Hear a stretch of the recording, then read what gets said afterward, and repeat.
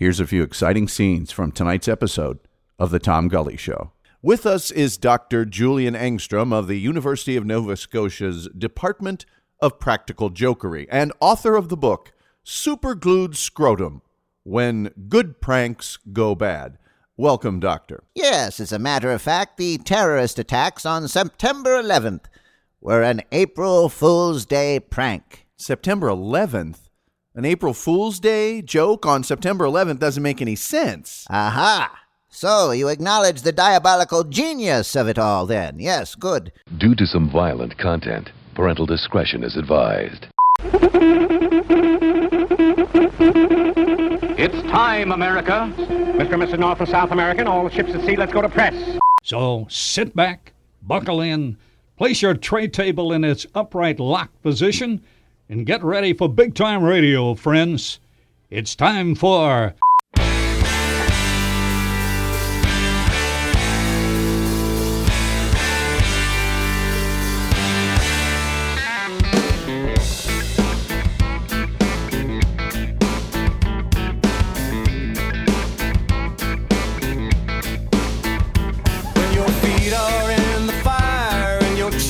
in the mail, when your bird is on the wire and your ass is in the jail, when the river calls your name and you answer with a grin, and you wrestle with the blame when the lumber hits the skin, and it's time to pay the toll. Let the truth of wagon roll.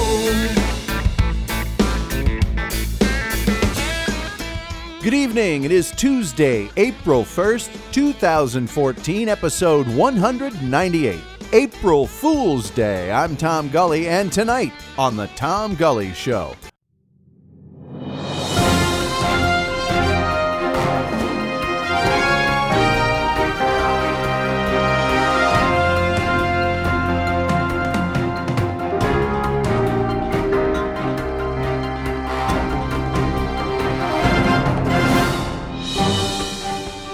This is a special report from the Tom Gully Show Global Eyewitness News Team. April Fool's Day. Is it a harmless, unofficial holiday or a terrifying vortex of death and confusion lurking just after the end of March? We'll examine all the issues and angles as we take a close-up look in our special report, April Fool's Day, America Under Attack. Our coverage begins as we try to learn just how it all began.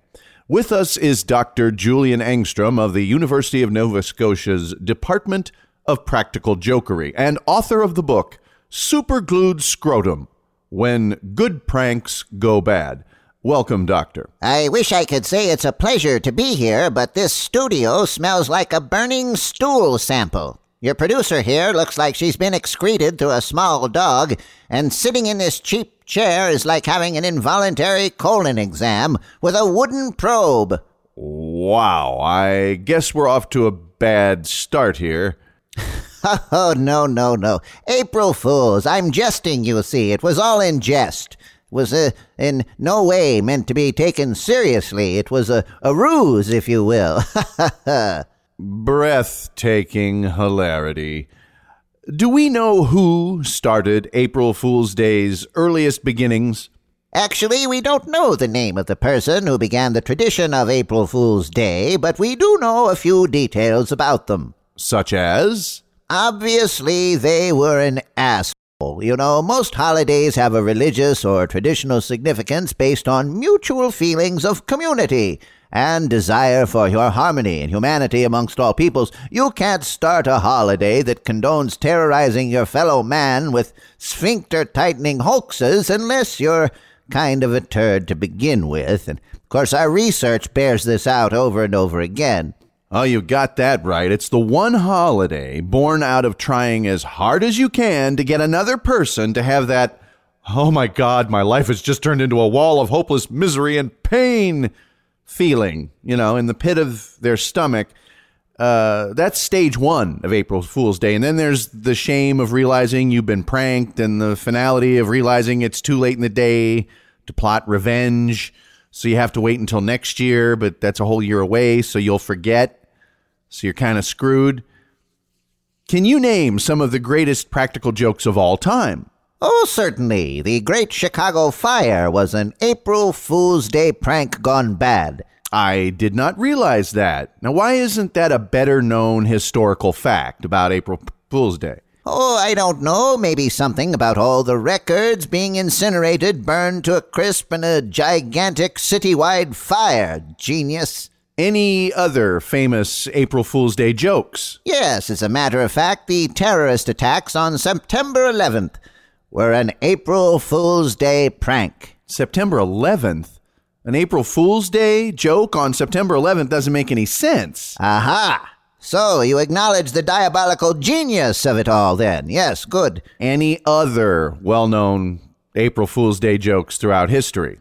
Well, just running down a list here. World War I, toilet paper, the gynecological exam, and anal sex are all April Fool's Day jokes gone awry. That covers the famous April Fool's Day pranks, but I think the thing most people are most scared of is that they'll be the target of an especially cruel practical joke. Now, certainly you must have explored that area. Legendary amongst April Fool's Day's jokes is replacing Vagisil with crazy glue. Yowie. I'll just leave that to your listeners' vivid imaginations. The next 7 of the cruelest practical jokes also involve crazy glue and body parts. The next 4 involve crazy glue, body parts, and a very sharp knife or grooming instrument. So what do you attribute all this to? First of all, quite obviously, crazy glue should be federally regulated. It's just too easy for pranksters to get their hands on the stuff. At the very least, there should be some sort of waiting period. And secondly, people just aren't as careful with their junk, so to speak, anymore. They leave their personal genitalia hanging out of their clothes so that anybody with some superglue has unfettered access to their love parts. Have you ever played a memorable April Fool's Day joke? You mean other than those people I chopped up and put in my bottom dresser drawer? Yeah. Other than them. No, not that I recall. I really don't like these jokes due to the fact that I am extremely gullible and fall for nearly anything, frankly. Really? Well, what if I told you that your mother fell into a sausage maker this morning? Oh, good Lord. Not my dear, sainted, beloved mother. Oh, no, Lordy. No. Just kidding. April Fools. Oh, that's a tremendous relief, of course. But I do need to tell you that Braunschweiger is actually made of your old grade school teachers. Why, that's horrifying. If what you say is true, I've been unwittingly feasting on the minced corpses of my former instructors. Why, this is quite disturbing. No. Again, April Fools. Once more, this is of great solace to me to know that I did not, in fact, feast upon the minced corpses of my aforementioned former instructors. True. However, did you know that your sister's left leg is actually a Siamese twin named Carl? Now, you can't fool me with another of your ruses. That's an April Fool's joke. I didn't get a PhD by random happenstance. No, Dr. Engstrom, I'm sorry, but that's actually true. Your sister's leg is, in fact, her Siamese twin, and his name is Carl. He's very good at canasta, I'm told. Finally, Doctor, can you tell us who the most hated practical jokers are? Without question, astronomers. Astronomers? Oh, certainly. How many times have you read the paper and seen the headline, "Giant Asteroid to Strike Earth"? And then you read the article to find out it's projected to happen in several 100 billion years. So first the headline makes you soil yourself, only to learn that the jokers who made the prediction won't even be around to see if it's true. Astronomers. Bunch of jerks, if you ask me. And that'll conclude our interview. Be with us next April Fool's Day, when we'll interview John Lennon, Hitler, Jesus, and Buddy Hackett. You're listening to The Tom Gully Show. What's your radio show? Where are your radio show hosts at?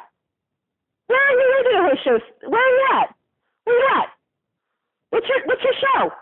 What's it called? Is it the podcast that's non-existent? You know what? When it launches, can I be on? Can I be on? Please. Sure thing, crazy lady. Just send an email to tom@thetomgullyshow.com. Boy, I have never met somebody with a more self-serving, pompous media blowhard that you give Rush Limbaugh a good name.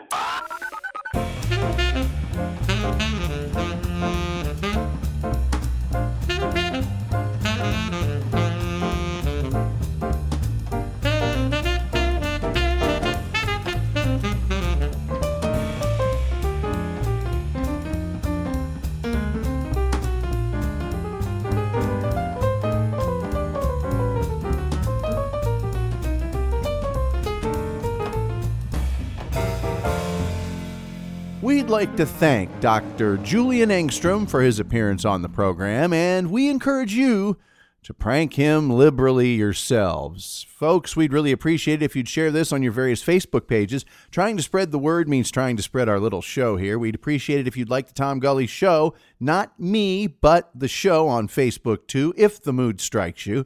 And of course, you can always go to thetomgullyshow.com. That's where everything about the show is.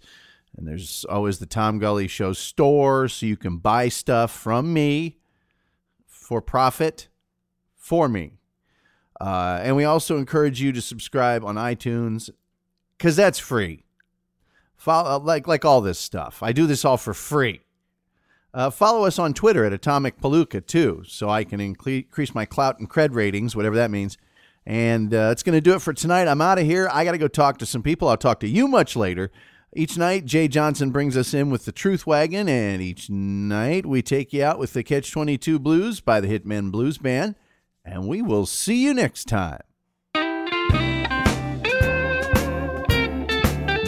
Well, the buck can't lift a twig for a dog that's nothing big, but he don't want to.